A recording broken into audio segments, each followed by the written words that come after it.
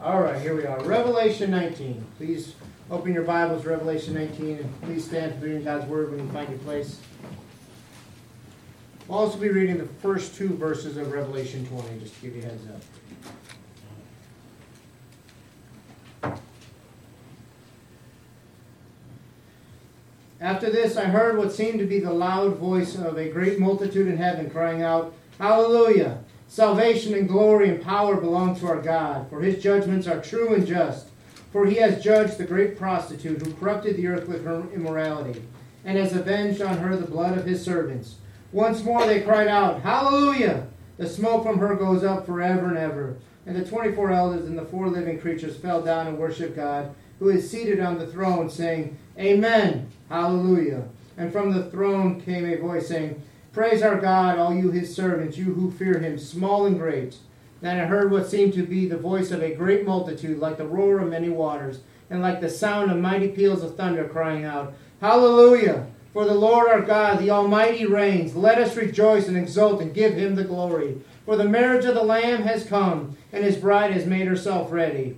It was granted her to clothe herself with fine linen, bright and pure. For the fine linen is the righteous deeds of the saints. And the angel said to me, Write this, Blessed are those who are invited to the marriage supper of the Lamb. And he said to me, These are the true words of God. Then I fell down at his feet to worship him. But he said to me, You must not do that. I am a fellow servant with you and your brothers who hold to the testimony of Jesus. Worship God, for the testimony of Jesus is the spirit of prophecy. Then I saw heaven open, and behold, a white horse. The one sitting on it is called Faithful and True, and in righteousness he judges and makes war. His eyes are like a flame of fire, and on his head are many diadems, and he has a name written that no one knows but himself. He is clothed in a robe dipped in blood, and the name by which he is called is the Word of God. And the armies of heaven, arrayed in fine linen, white and pure, were following him on white horses. From his mouth came a sharp sword with which to strike down the nations, and he will rule them with a rod of iron. He will tread the winepress of the fury, the wrath of God the Almighty. On his robe and on his thigh he has the name written, King of Kings and Lord of Lords. Then I saw an angel standing in the sun, and with a loud voice he called out to all the birds that fly directly overhead, Come, gather for the great supper of God, to eat the flesh of kings, the flesh of captains, the flesh of mighty men, the flesh of horses and their riders, and the flesh of all men, both free and slave, both small and great. And I saw the beast and the kings of the earth with their armies gathered to make war against him who was sitting on the horse and against his army. And the beast was captured, and with it the false prophet, who in its presence had done the signs by which he deceived those who had received the mark of the beast and those who worshipped its image. These two were thrown alive into the lake of fire that burns with sulfur, and the rest were slain by the sword that came from the mouth of him who was sitting on the horse, and all the birds were gorged with their flesh. Then I saw an angel coming down from heaven, holding in his hand the key to the bottomless pit and a great chain. And he seized the dragon, the ancient serpent, who is the devil and Satan, and bound him for 1,000 years. Reading the word, you may be seated.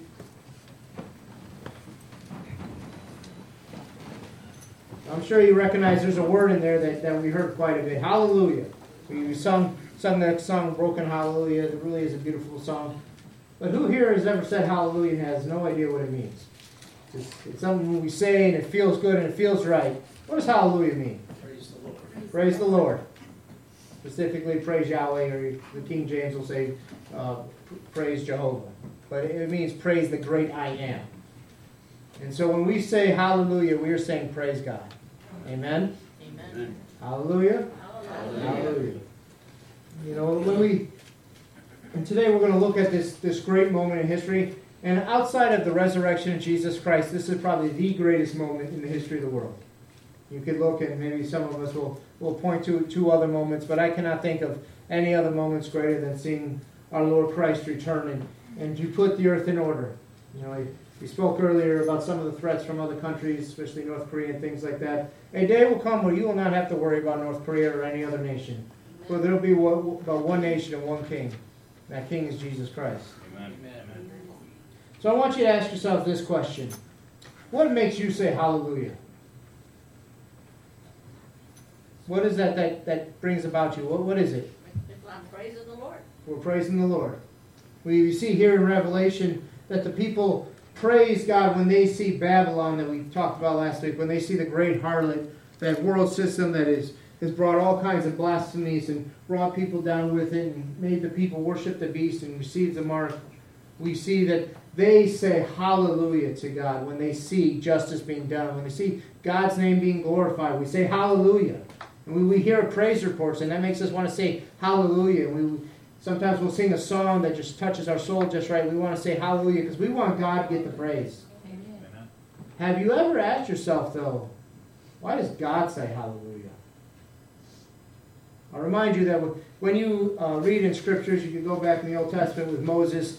Moses leads all the people out to Mount Sinai, and God speaks to them. And what does the word say it sounded like? Many rushing waters. So we read here in Revelation that from the throne a voice that sounded like many rushing waters cries out, hallelujah. So we're going to talk about that today. What makes God say hallelujah? Because that is something we should be concerned about. But to set the scene here for what's going on here, I want you to imagine, I know many of us have read about or seen in movies the ancient battles that happened when there was knights and swordplay before the guns and things that we use in our world today. And whenever there was going to be a really big battle, the night before, the king would hold a huge feast, and he would give a wonderful speech to get everybody's morale up. And the soldiers would spend the night with their wives because that may be the very last time they get to see them. What is happening here in Revelation?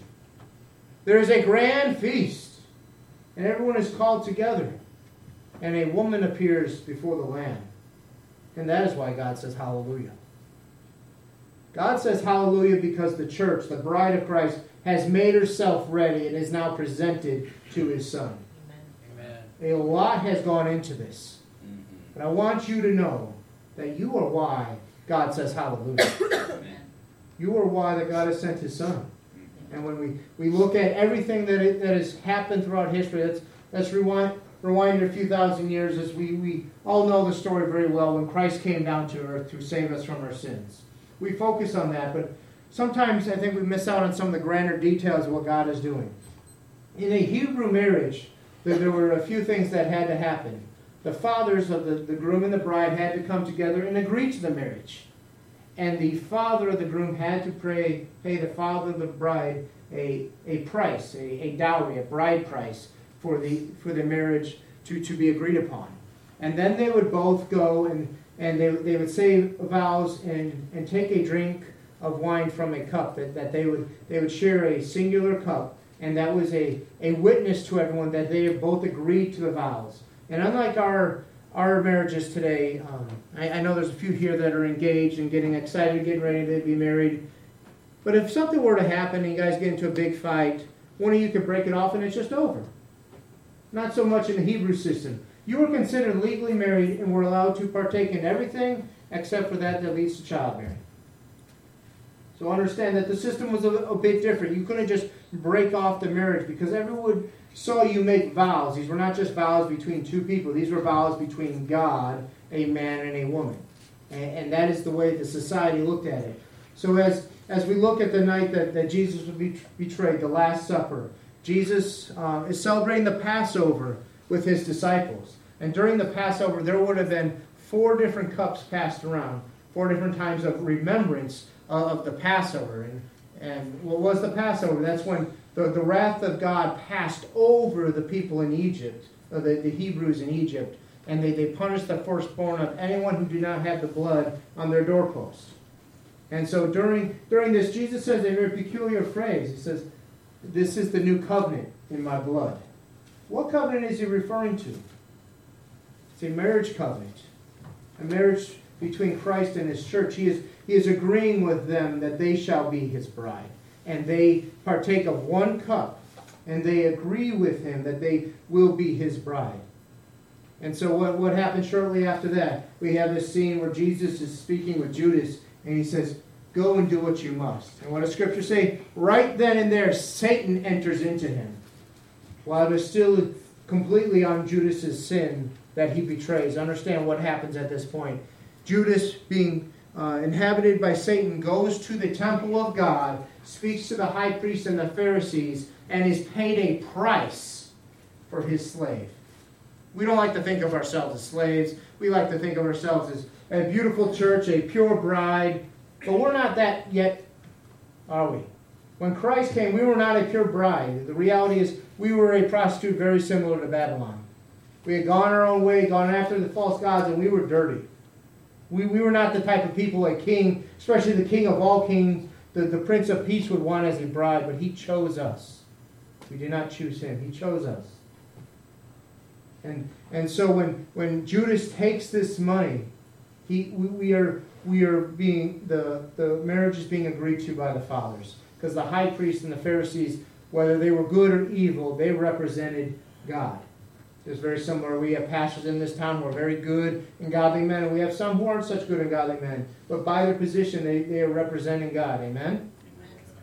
And so what we have here is the payment has been agreed, and it was 30 pieces of silver. Ironically, what is 30 pieces of silver worth? It's the price of one slave. Understand how Satan viewed you. Jesus tells us that each of us has a father. If we listen to Jesus, he says our Father is the one in heaven, God Almighty. But he says if we do not listen to his words, why won't we listen to his words? Because we are children of our father, the devil. There are only two fathers represented spiritually in Scripture. It's God or the devil. And so the devil, the father, the devil, has agreed to the price. And he's paid the price because in it, he thinks he has won. He thinks he's going to have Jesus crucified in silence and killed forever. And he thinks he'll have no more threat to his kingdom because the Son of God will be dead. That is what Satan thinks he is winning that night. Oh, but it's not that easy to beat Jesus, is it? Amen. Jesus says, no one can take my life unless I give it freely. Mm-hmm. And understand there's a little bit more that has to happen here for us, because you and I, whether we think we are good and godly people, or whether we acknowledge that we are the scum and the sin of the earth, we are all sinners. Every one of us. Not one of us by our own accord could go into the throne room of God and say, I deserve to be here. I am righteous. I should be in the presence of God. God will say, you are a sinner. Get out of my presence. I cannot have sin in my presence. So something has had to happen. You had to be washed by the blood of the Lamb. You have to have that blood on your doorpost. Understand, when Scriptures talks about you being bought with a great price, it's not talking about silver coins. It is talking about the blood of the Lamb. Amen. And that Lamb has triumphed. Amen. And it is that reason that all that God has gone through these many years, he's been waiting very patiently to call you in to be part of the bride. He says, now the bride has made herself ready. A day very soon will come. Amen. We've heard John 14 preached recently. It is one of the great chapters in all Scripture. It should be read often. God makes a promise. And this is part of the marriage system that's going on there. After the Last Supper and the covenant is agreed to, Jesus says, I am going away. And this is quite unexpected to the disciples, because we see Thomas here going, we do not know where you're going. How will we know the way? And he says, I am going to the Father to prepare a place for you. This is part of the marriage custom. The potential groom would go over to his father's house, and he would build a house for his wife. And Brother Darren has modeled this really, really well. He literally has the house right next door to his parents' house. The reality is, you would go and you would build a house, and when the house was ready and had the Father's approval, this is important, had the Father's approval, you would go back and you would get your bride, and it didn't matter if it was noon or midnight, your bride had to be ready. Mm-hmm. You, church, have to be ready. Amen. If you are not ready, you'll be like the parable of the 10 virgins. The 5 were ready, and they had their oil lamps ready, burning bright, and the 5 were not. And they said, oh, give us some. And they said, no, we have to be ready. You go and buy some. Why they went and bought from the world, what happened? Jesus came, and he took his bride home. And he brings her into his Father's house. And Revelation takes place over a 7-year period of time. A wedding was a week long in those days. There would be a great feast and great celebration. And at the very end was the presentation of the bride to the groom. And we can see in the wedding in Cana story where Jesus turns water into wine, we see that pageantry going on. So what we have here right now in Revelation is the bride has been presented. The church has been made ready. There's no more sin found in her. She has been made white. She's got that beautiful gown. I want you husbands to think about your wedding day. What it was like to see your bride coming down the aisle. Knowing how beautiful she is and that she is only for you. No other. Christ will not share his church with anyone. He is not going to share his glory with anyone. Understand why Christ came to die. It's for you. It's for the church. And understand that why God is so pleased now. For Satan and all his traps couldn't undo what God has done. Amen. He could not stop the bride from becoming the bride of the Lamb. Amen. And this is the part that gets many of us excited after this. And we see the elders around the throne saying hallelujah. We see God Almighty saying hallelujah, for the bride has made herself ready. Saying, son, your bride is ready. We see a spiritual consummation of the marriage. And then what happens? Just like the feast I was telling you about, where the warriors will go out to battle. The feast is now over. The time is now complete. The period of grace is done on earth. So what do we see with Jesus? We see Jesus gets up on a white horse. He is called faithful and true. He is the Lord of Lords, the King of Kings. It says so on his thigh. In case somebody wants to tell you that Jesus has come back, the gospel gives us very clear indications when Jesus will come back. If you do not see Jesus coming down on a white horse in the sky, do not believe it. Because that is how the Bible tells you he will come back. Mm-hmm. But there's even better news than that. For when he comes back, as he gets on that white horse, his bride gets right next to him. Amen. And the holy angels right behind them. And understand why he is coming back. To do away with all those who have blasphemed his name. To set up his kingdom. To reign in the millennium. And as brothers and sisters, we are promised to be able to reign with him. Amen. As his bride. So I want you to think about all the pain, and sometimes as brothers and sisters we get on each other's nerves and we sin against each other. That will all be gone, all be forgotten about. Amen. As the hymn we were singing earlier said, just one glimpse. Mm-hmm. You will not consider the toils of this life. Mm-hmm. Not at all. But Christ will ride out and he will see his enemy. He will see the beast, the Antichrist. He will see the false prophet. And what does Scripture declare about this? It declares that Jesus will open his mouth, which is described as a double-edged sword. It is the very word of God. And he will strike them both down. And they will be cast alive into the lake of fire. This is a word for hell. These are the people who have done false miracles, deceiving many, leading them away from God to worship Satan. And they will be dealt with swiftly.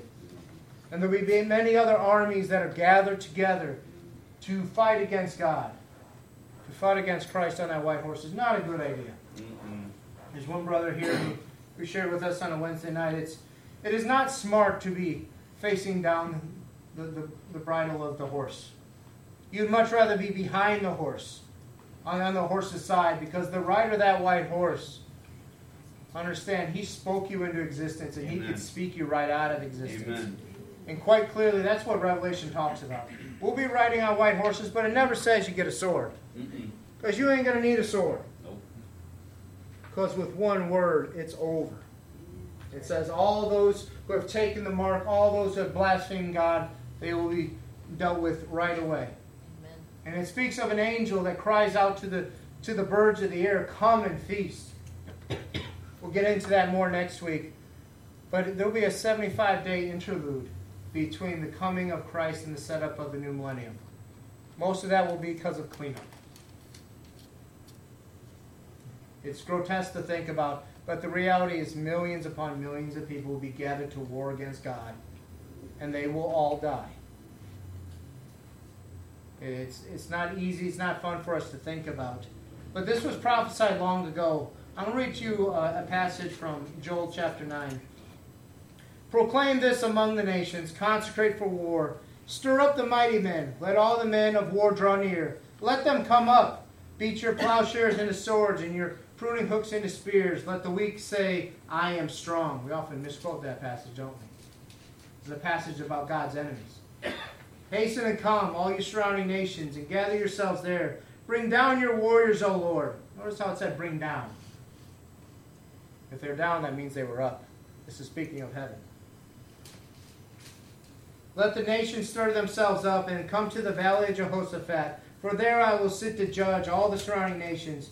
Put in the sickle, for the harvest is ripe. Go in, tread, for the winepress is full. The vats overflow, for their evil is great. Multitudes, multitudes in the valley of decision. For the day of the Lord is near in the valley of decision. The sun and the moon are darkened, and the stars withdraw their shining. The Lord roars from Zion, and utters his voice from Jerusalem. And the heavens and the earth quake, but the Lord is a refuge to his people, a stronghold to the people of Israel. You see here, we often will talk about, we have whole movies that picture what the Battle of Armageddon will look like. It's not much of a battle at all, really. But how could it ever be when it's God versus anyone else? I want us to think about what it meant that Christ has come to die for us. Are we as a church, are we ready? Amen. Have we made ourselves ready? As individual people, have we made ourselves ready? As families, are we ready for the return of our Lord? Amen. I got one amen. That's not good, guys. We got to be ready. I want to read to you again, verse 21. And the rest were slain by the sword that came from the mouth of him who was sitting on the horse, and all the birds were gorged with their flesh. I want us to understand that Christ is in control always. Amen. Satan likes to go around as a roaring lion, we read in Scripture. He likes to cause problems in our family, in our church, to divide us. Mm-hmm. But understand, God is in control. Always has been, always will be. And a day is coming where Satan will be dealt with. Amen. I read verses 1 and 2 because I wanted us to be clear that this battle is swift. And at some point in time, there were monks that divided up the Scriptures into chapters. When John wrote this, he did not write it in chapters. He wrote it out as God gave it to him. And so when we read verses 1 and 2, what happens? Satan is bound for 1,000 years in the pit. We saw this pit earlier in Revelation when the demons were allowed to come out and torment the people for 7 months. They were like the locusts. This is the pit the demons are afraid of, because it is complete darkness. They have no power there. And so for 1,000 years, Satan will have no power. And we'll talk about why just 1,000. I know everybody's like, well, why is he not in hell already? There is a purpose and a plan for that, and we'll get into that when we get to the millennial reign of Christ. But as we think about it and we reflect on the passion of Christ where he takes up the cross, I want you to understand why Jesus embraces his cross. The other criminals, they mock him for doing it. But I want you to see he is not embracing a piece of wood. He's embracing you. He's embracing his bride. For he knows all the pain that he has gone through will be worth it. For you will be redeemed. You will be saved. So as we close today, I want you to leave with 3 things. I want you to know that Satan and all evil will be defeated. Amen. Not a single evil person in this world will not be dealt with. Mm-hmm. Justice will be dealt out. All those wrongs will be made right. Those tears will be dried up. Understanding and know that completely. So even the hard times that we have now, understand that when we get to paradise, it's really not going to matter. Amen. Because we will be with our Lord, our God, and all those who are part of the bride. Amen. Understand that you are the hallelujah of God. Mm-hmm. And I'll add a 2A here, because many people ask me, can the people in heaven look down and see what's going on here? And Revelation, the answer is yes. Revelation says we look down and we see Babylon burning and we say, hallelujah, praise the Lord. Mm-hmm. That's what Revelation says. I'll let you deal with it. I'll let you deal with it how you want to, but that is what Revelation says. And number 3, we must be ready for the coming of Christ as individuals, families, and a church. Amen. Christ is coming. Amen. The reason we get nervous, we see the news and everything that's going on, all the signs you need for the rapture to happen, they're already done. Mm-hmm. I've told you many times the rapture could have happened in John's day. There's nothing that has to happen for Jesus to come to take his bride to be with him. Many of us, we kind of go on life and say, well, I could do that later. I could do the religious thing. I could get right with God later. For many of you, you will not have a later. Mm-hmm. And I encourage you to search out your heart. Are you ready for him to return? Amen. I know we all here have an intellectual knowledge of who God is, but do you know it in your heart? More importantly, does God know you? Mm-hmm. When we get to heaven and we're standing before the throne, Jesus doesn't say, get away from me, you never knew me. He says, I never knew you. Mm-hmm. Make sure God knows who you are.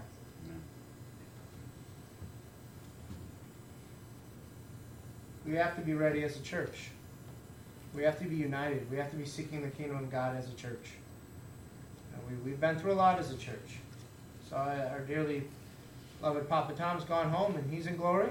Mm-hmm. We praise God for that. For that we say hallelujah. But we also, I look out to the men here. God is going to raise one of you up to be a deacon. You have to make sure you're living like a deacon. Understand clearly that God wants us to be united and He wants to raise up leaders. But we must be willing to be those leaders. I've said it before, but for me and myself, God may call me away one day, or God may call me home. This church is not going to stand or fall on me. It's going to stand or fall on Christ. Amen. And He's calling out to many of you to stand up. I got a brother back there who's going to preach next month on a Sunday evening because God's calling him. And he's scared. Amen. And he should be. Mm-hmm. But whatever God is calling you to do, to stand up, to do what God is calling you to do. Don't sit on your hands any longer. Now is the time, because you may not have next year, not because God's going to call you home, but because Christ is going to return. Amen. Understand that clearly, that you've been called to do the work that God has given you to do now, not later, not 100 years from now, not 10 years from now, because God hasn't promised you that. He says He knows the hairs on your head and He knows the very hour you're going to be called home. Right. I pray you're called home. Some of us, He knows the very hour, but it won't be home You're going to. Understand that clearly. So I want you to be ready. I want you to experience this week the grace of God while it's to be had. Because when Christ returns and He's on that white horse, those that are looking up at Him will not be glad to see Him. And He will not be glad to see them. They will receive His full wrath. There's a reason it's called the winepress of the wrath of God. That is not an easy term to grasp with, but God's justice, God's love also deals with wrath. If somebody were to mock your child or mock your family, you'd want justice done. If they were to hurt your family, you'd want justice done. Amen? Mm-hmm. So do not expect the God of the universe not to seek justice when His bride has been mocked for 2,000 years. The church has been mocked. The Son has been mocked. Mm-hmm. The Son is coming. Amen. His bride's coming with Him. Amen. Amen. And the Son, He's got a rather large sword, so I won't want to mess with Him. Let us pray. Our Father, Lord Jesus, I give You thanks for this day. I give You thanks for the assurance and hope and promise that You are coming again, Lord, and that we get to be part of Your bride if we humble ourselves, if we seek Your face, Lord, if we bow the knee. If there's anyone here, Lord, who does not know You, who You do not know, Lord, who has not confessed You as Lord, allow them to come down and bend the knee now, while there is time to do so willingly. And if there's any here, Lord, who is strayed a bit and needs to confess their sins to You, Lord, the altar is open to them. Be with us, Lord. Let Your Spirit guide us. Let us sing this song of praise to You, and let us, as the end of this day comes to a close, let us say hallelujah to You, Lord God. It's in Your holy name.